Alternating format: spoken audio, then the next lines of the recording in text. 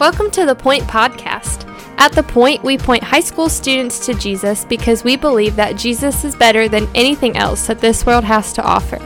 We hope that this podcast is an encouragement to you in your walk with Christ, but that it does not replace the time you're already spending with the Lord. Thanks so much for listening, and here's our awesome high school youth pastor, my husband, Justin Kinley.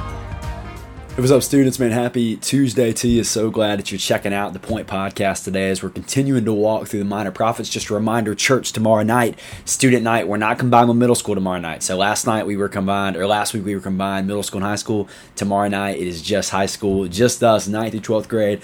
Cannot wait. Into a pack. Hope you're there tomorrow night as we begin to walk through the Gospel of Mark. But today we're continuing to walk through the podcast, and as you've heard me the last few days, I hope that you've been walking through the minor prophets with us. It's going to take us a while, and it's going to be fun. We're going to look at all 12 minor prophets, but we've been going through Hosea, and we need to remind ourselves that, a lot of these minor prophets is pretty intense language, and it's pretty intense language because the prophet is calling out covenant unfaithfulness to God. He's calling out on behalf of God to the people, saying, hey, Israel, you have been unfaithful to the covenant that God has laid out for you. You've been unfaithful to what God has basically called you to live out, and the prophets are calling out judgment on the people because of this. And so they're pretty intense for a lot of them, but all the minor prophets have in them embedded with hope. So there's hope in every single one of these books, but it kind of takes some time to get through it a little bit. And so we're in the middle of this section of Hosea where, Hosea is really going after them, and he's talking about, how they've turned against God, how they've committed spiritual adultery against God, and he's calling that out in their life. And so today I hope that you take some time to read Hosea chapter 7, that you would read it. And one verse just stuck out to me in a huge way as I was reading through it. As in this chapter, Hosea is continuing to talk about, what the people are doing, and specifically how they've rebelled against God. And verse 13 was such an intense passage as I was reading this, and it made me ask a pretty deep question about myself, and I think a question that we all need to answer, and that's this. It says in verse 13, he says, woe to them. He's talking about Israel, right? Woe to them, for they have strayed from me. So the people of Israel have strayed from God. And I think when you read this chapter, they've kind of strayed from God in two ways.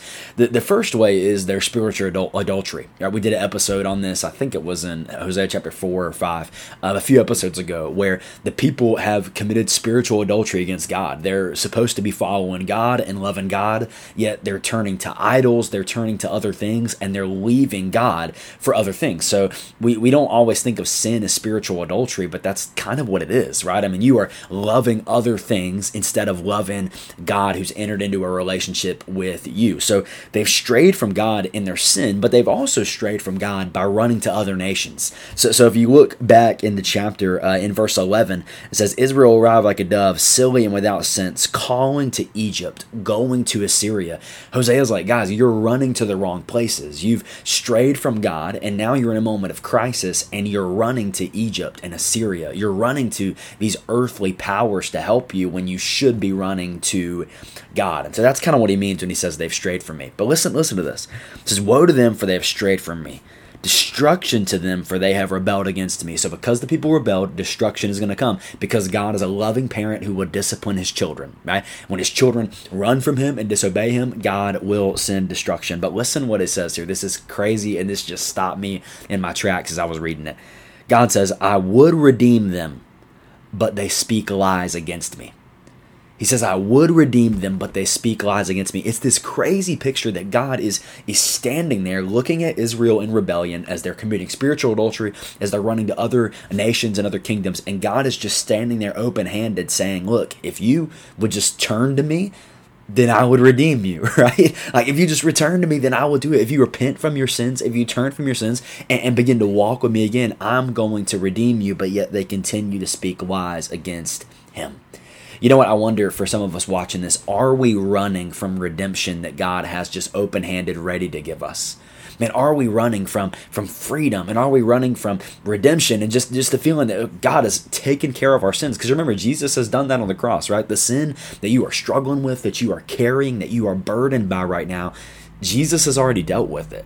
He has dealt with it on the cross. Are we running from God when God is just looking at us and saying, look, if you would just hand your sin to me, If you would just turn from your sin and begin to follow me, then I will redeem you and I will give you a better life than you're experiencing now, right? One that's not bound by sin, not bound by shame, but where the Spirit of the Lord is, there is freedom, as the New Testament says. Are we running from redemption that God has just ready to give us?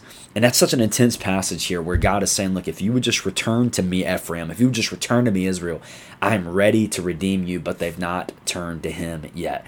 And so I'd encourage you, if you're struggling with something today, man, don't run to other things. Don't run to more sin that looks enticing. Don't run to other people for help. Run to God, the one who stands ready to redeem us. And how do we know he stands ready to redeem us? Because he paid the debt for our sin on the cross, which shouts over our life that God is there for us when we turn to him. So I'd encourage you to think through that. Don't be like Israel. Don't run to other things. Don't continue to stray, but turn and run towards the God who is open, ready to redeem you. I love you. Can't wait to see you tomorrow night. Thanks so much for listening. The Point is a ministry of First Baptist Church Indian Trail for high school students.